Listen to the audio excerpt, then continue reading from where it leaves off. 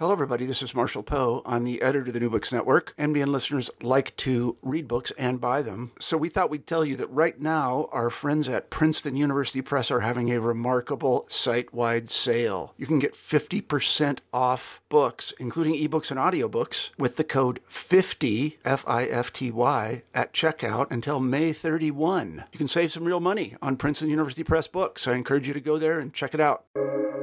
Welcome to the New Books Network. Hello and welcome back to the New Books in Indian Religions podcast, a podcast channel here on the New Books Network. I'm your host, Dr. Raj Balkaur, and more importantly, today I have the pleasure of welcoming to the podcast Dr. Michael Stausberg, who is a professor of religion at the University of Bergen in Norway. He is the editor of a really fascinating collection of studies called Religions, Mumbai Style, Events, Media, Spaces. Michael, welcome to the podcast. Thank you. Thank you for inviting me to your wonderful podcast that I enjoy very much listening to myself. And by the way, apologies to all listeners for my horrible accent and my imperfect English. Please bear with me. Well, I'm sure they've long forgiven me for my impoverished Canadian accent. So everyone has an accent relative to somewhere else. I might switch enough to Indian. I'll switch to Indian English halfway through, I'm sure.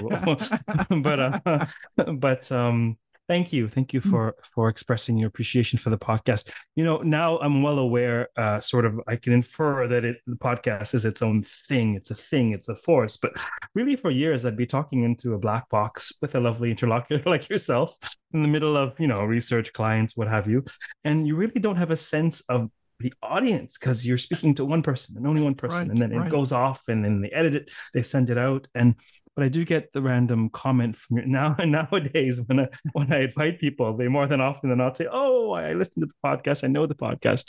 So it's reassuring. There's hope. That's great.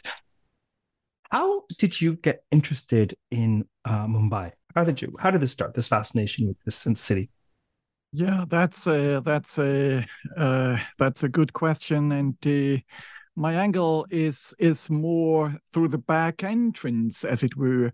As a student in the history of religions, I studied Zoroastrianism, and I was learning Western and Pahlavi, and I got interested in who are these people practicing this religion today, and where are the manuscripts of these texts kept. So I started to plan a journey, a trip to Mumbai to actually study Zoroastrianism, and through Zoroastrianism I started to get fascinated by the Parsis as a religious or ethnic religious community.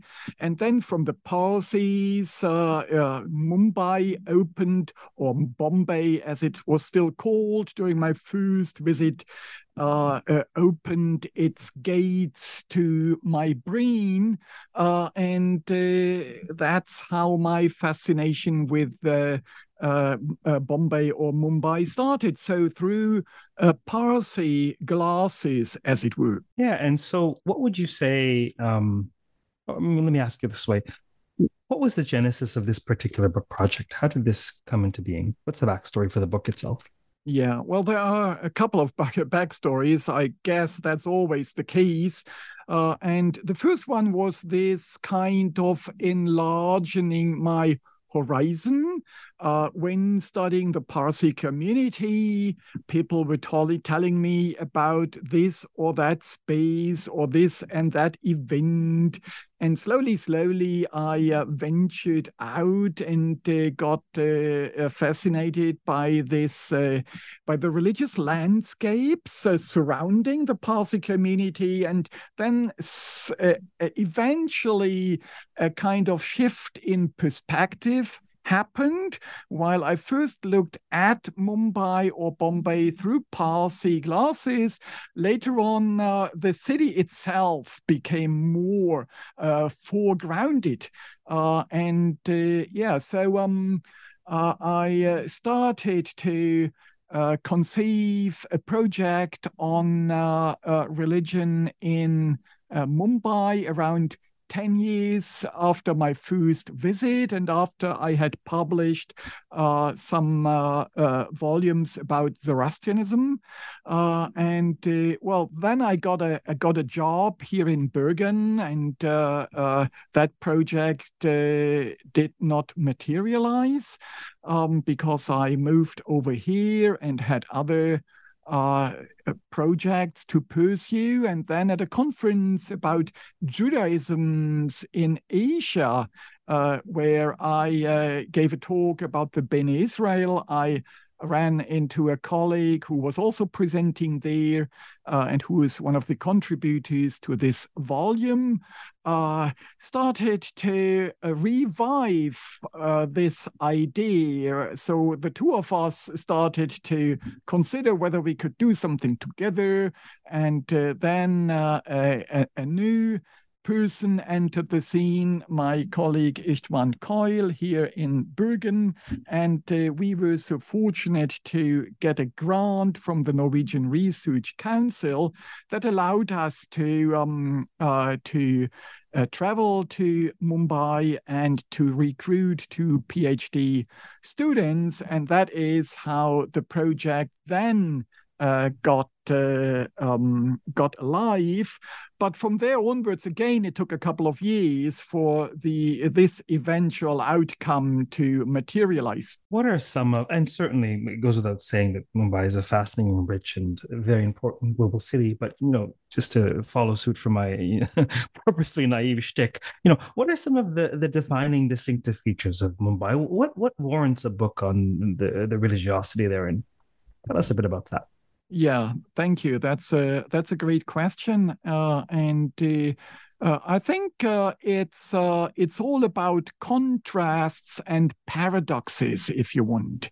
So Mumbai is really not known as a city that has religion high up on the agenda. It's mainly known as the business capital, as the media capital, as the financial capital, etc. And so, in a way, it for a long time seemed like a stereotypical modern city.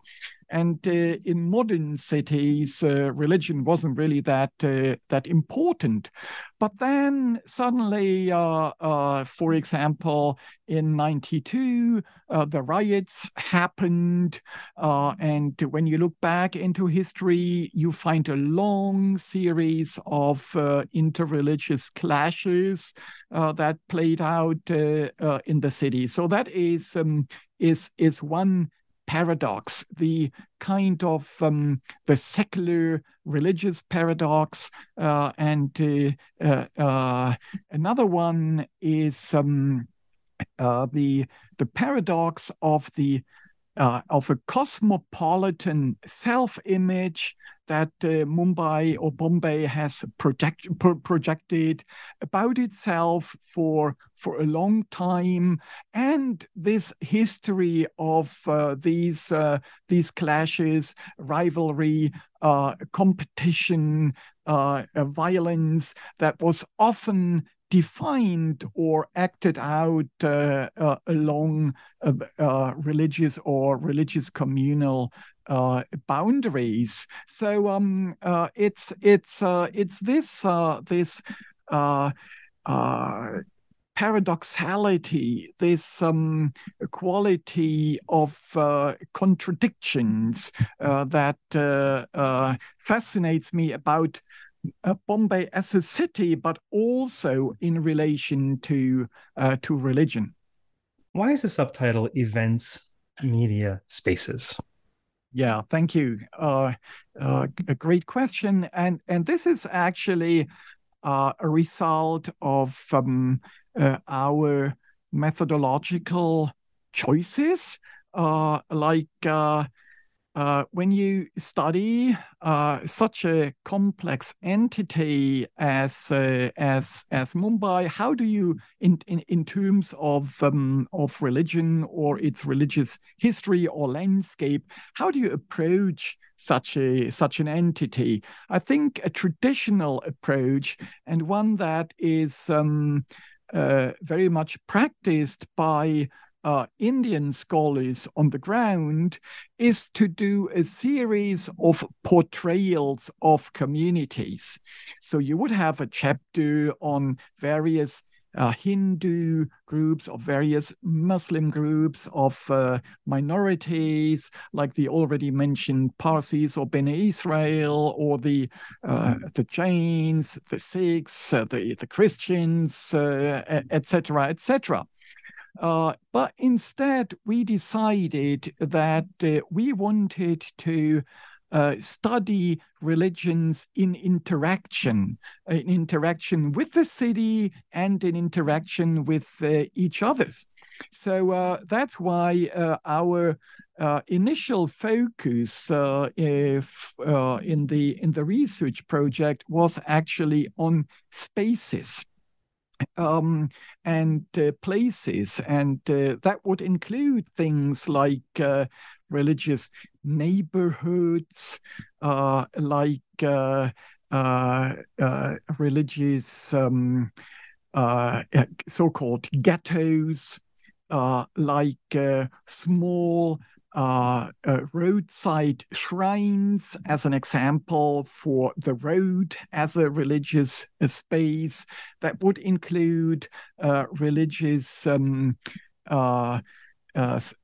sanctuaries or sacred spaces that attract people from different religious groups. But that would also include, for example, courts as places where religious identities are being negotiated, and also, in my case, taxis.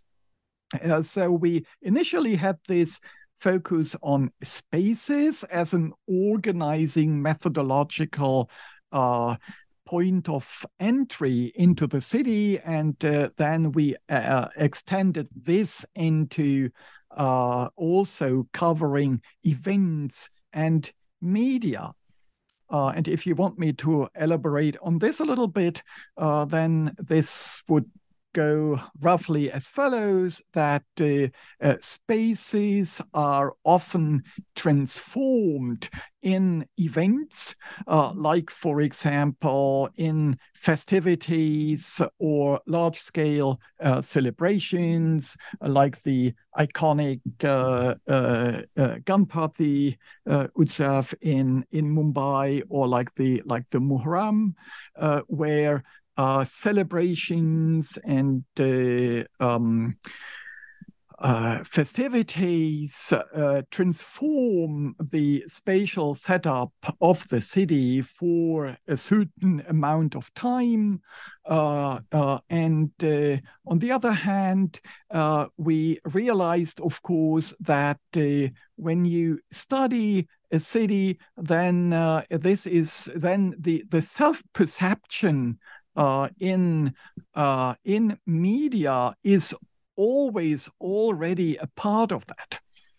So the city doesn't exist as such, but it only exists via its representations, the images that are being projected about it and about its residents, about its citizens, about what happens in a city.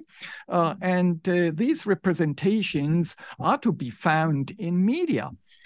So this triangle of spaces, events, and media is, in a way, not as arbitrary as it might first seem when you see it on the cover of the book, but it's kind of a logic of what you see in research on the ground. Yeah, and I think perhaps one of the most iconic analogs, sort of high-profile analogs, at least in North America, would be New York City. And think of all the experiences that people have of the texture of New York City and its various neighborhoods through decades of you name it, sitcoms, crime shows, you name it. And so I think people might get a clearer sense of the relationship of the way in which your experience of New York City is already crafted before you even arrive by virtue of all that's been curated and presented and represented about it. And so, absolutely, yeah. So then, so what are some of the subfields or disciplines or fields of inquiry that this volume implicates, you think? Are you addressing which kind of scholarship is being? Yeah, I would say, for lack of a better word, what disciplines? I mean, certainly religious studies, without question. There's also sort of people interested in the study of space. I mean, what interests or disciplines does this book cater to, do you think? Yeah, right. The eventual group of contributors to the volume, which is larger than those immediately involved or more directly involved in our project, covers a range of disciplines, and I would like to mention the important contribution by social anthropologists and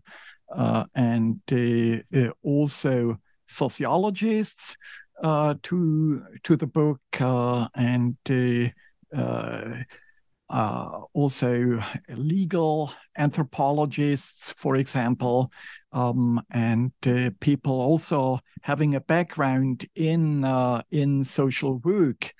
So this is one of the nice things when you work together with a theme, or in this case a field, in a very concrete sense that fascinate you. Then these interdisciplinary boundaries more often than not are enriching rather than a delimiting factor. Yeah, indeed, it is fascinating. Would you say that this sort of approach of taking a deep dive into a particular city and the multivalent nature of that city, would you say that this is relatively atypical? Is this a burgeoning field? Has this been done with other Indic cities? Is this fairly novel? I think it has not been done with other Indic cities. There is a beautiful book by Daniel Gold called Provincial Hinduism on Gwalior as kind of a middle-size city, but his focus is, though there is a chapter on Sufi shrines, it's mainly about Hinduism in this city, which of course you could not do in the same way in a book on Mumbai. But that is a monograph, and I think our volume is, as far as I know, the first that tries this kind of methodological setup on an Indic city. Excellent, because that was also my own impression, but you certainly would know. You would know better having researched in this field. So while you were this journey, right, this journey of editing these papers, it just so happens that a volume of my own and a co-editor, McComas Taylor, just came out today in real time. And congratulations. Thank you, but it's more to say, I can both I can share in perhaps a bit of the experience of having, a number of really rich, brilliant, fascinating papers come together where you look at them individually, and then you get to take a step back as the editor and think about the whole, right? Think about the forest versus the trees, think about how they come together, and sort of themes across. So, open-ended question: are there particular findings that surprised you, or that were literally remarkable? Were there particular areas of investigation that sort of really stood out to you? Were there particular through lines across the papers that sort of stand out to you, having sort of edited them? What would you say? Well, this is a little of a tricky question. As kind of as it pertains to, let's call it, editorial ethics. in the sense that I think all editors have their kind of favorite chapters, chapters that sort of came with with some kind of an aha experience that really surprised you, but then I would hesitate to single out single chapters because I would feel I'm doing injustice to the other fine papers that there are. And then in an editorial process, you also experience that there are some chapters where you work with the authors for a couple of years, and some chapters or texts or authors are more resistant to editorial requests or interventions, maybe for the better good, and others are more of a shared product than what is maybe apparent from the names given on the title page. And then there are others that come relatively late in the game and that you sort of hadn't really expected. So it's, I think, always a little a basket full of surprises.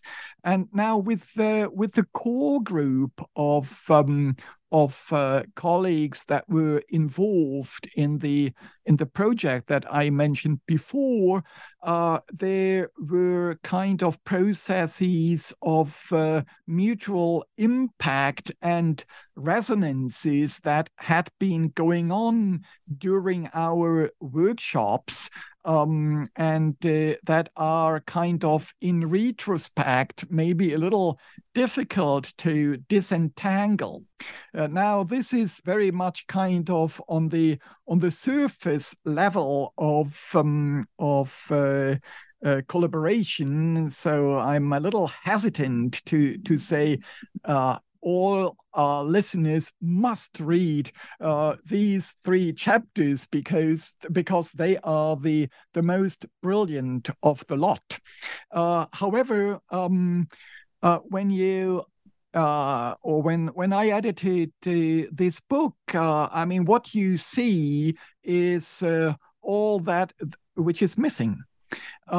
Especially in a topic or a city that is so rich, and so in some cases or in many cases, it's basically impossible to find scholars who did study this or did study something in Mumbai that has been studied, say, in Delhi or Karachi or Chennai, and other scholars whom you would like to see involved show you a cold shoulder because they, in the meanwhile, have passed over to other projects, or because they are advised not to publish in edited volumes, but to focus on journals only to enhance their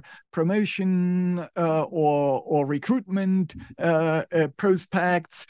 So as an editor, then you kind of are faced with a situation where you feel that there are many breaks in the puzzle that you would have liked to add to make it more complete, to give an even richer picture, but well, that doesn't really work. And this is why I did the relatively unusual step, I'd say, to write a very long introductory chapter, which is, I think, of around 60 pages, but where I tried to kind of weave a tapestry of the city in a more systematic manner, and also in a manner that gives more of a historical background to the book, which is very much focusing on the present,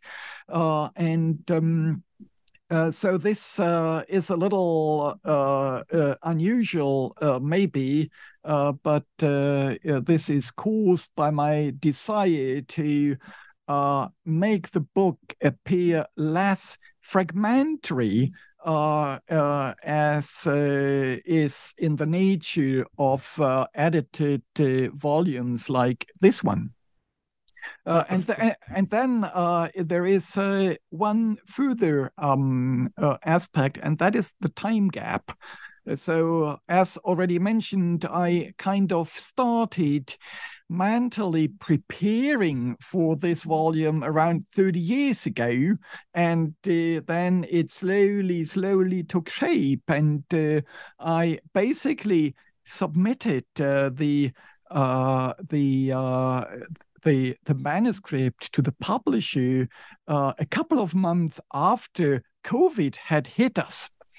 And this, of course, is kind of a speed aging for this kind of book, because it seemed to have written or have been written or drafted, composed, researched in a prehistorical age, because COVID is something like a wall in the middle of the room that somehow separates us from things that happened only a couple of years ago, and it's really for this kind of a project also almost tragic that the nature of the pandemic also made it virtually impossible to study it on the ground, and to thereby also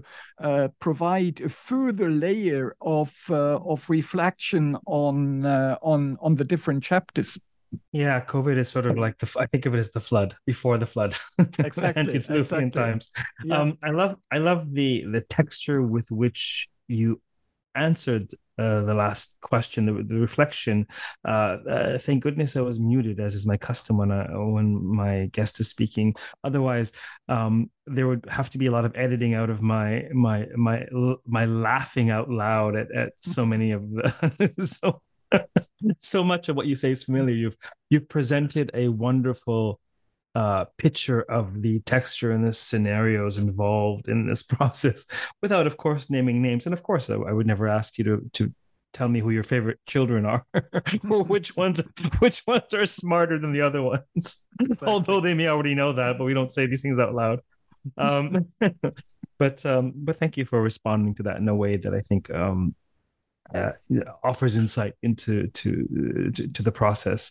Perhaps the last question I'll ask you today is in terms of first of all, feel free to share anything else about the volume that you hope we touch on.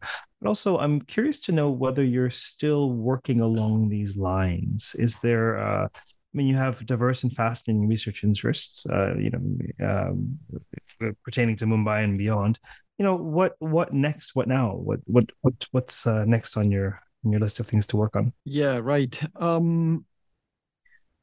Yes, I would actually like to go back and see the city in the light of the book. And as we've been talking about the amount of time it has taken for the book to be published after being submitted, which basically had to do with that Oxford University Press didn't find a second reviewer. So we've been waiting for almost 2 years to actually get 2 reports on the table. But this is another matter. But now, given that so much time has passed and that the flood had come in between, it would really be interesting for me to see whether my perspective on the city has changed as a result of working on this book, and to what extent the city has changed also as a result of the pandemic. But this is not something that I have on my agenda right now. What takes much of my time, my research time at present, is a book that is a project that, however, again has to do with my exposure to Bombay, namely religious minorities. So when I first came to Bombay, as I told you earlier, it was to study the Parsi communities, and then I discovered all these other minorities in Bombay that had been so incredibly important as ferments of the emergence of this metropolis, that religious minorities has kind of been into my research genes ever since that first visit. And now we are editing, that is, I am co-editing with my colleague Alexander van der Haven here in Bergen and Erika Baffelli in Manchester, a work called Religious Minorities Online, which is a handbook of religious minorities research, organized alongside portrayals of communities, portrayals of countries, and systematic topics in the study of religious minorities. And that is available open access. And the first bunch of articles have come out in July, and the next update with another upload of 6 or 8 chapters will be out in January. And we'll envision this project to go on for another 3 or 4 years, and thereby providing something like what we imagine to be the main reference point for the study of religious minorities, which in a way is a very kind of evident and taken for granted thing. I mean, we all have an idea on what a religious minority is, and we all sort of see religious minorities at most places where we are, or issues surrounding religious minorities, but there is surprisingly little coherent research on this theme. And this is what we are trying to build on in this project, for which I have, for example, just finished an entry on discrimination against religious minorities, but also discrimination among and within religious minorities. So this is coming up in the next upload, and in addition to this, I am working on a revised edition of a book that I published a while ago called Contemporary Theories of Religion, that came out in 2009. And now it seems time to do an update, since several new theories have come up since 2009, which will be discussed in this volume. So maybe if I come to see this age, maybe in 15 years, I'll do a Religions Mumbai style revisited. It sounds like you have no shortage of interest and projects on the go. Let's definitely have you back in the not too distant future to talk about the next set of uploads on your study of minorities, etc. I think that would be fascinating for our listeners to learn more about. That would be great. So yes, you're certainly welcome back. We'll chat briefly after we close here to set that up. But thank you for appearing today. Well, thank you for your interesting questions. They're naive questions. I sometimes I wonder if the audience thinks I'm a blithering idiot, but maybe not. We'll see. But for those listening, we have been speaking with Professor Michael Stausberg on a fascinating collection of studies called Religions, Mumbai Style. Until next time, keep well, keep listening, keep reading, keep thinking, and keep contemplating the textured nature of the city in which you live. Take care.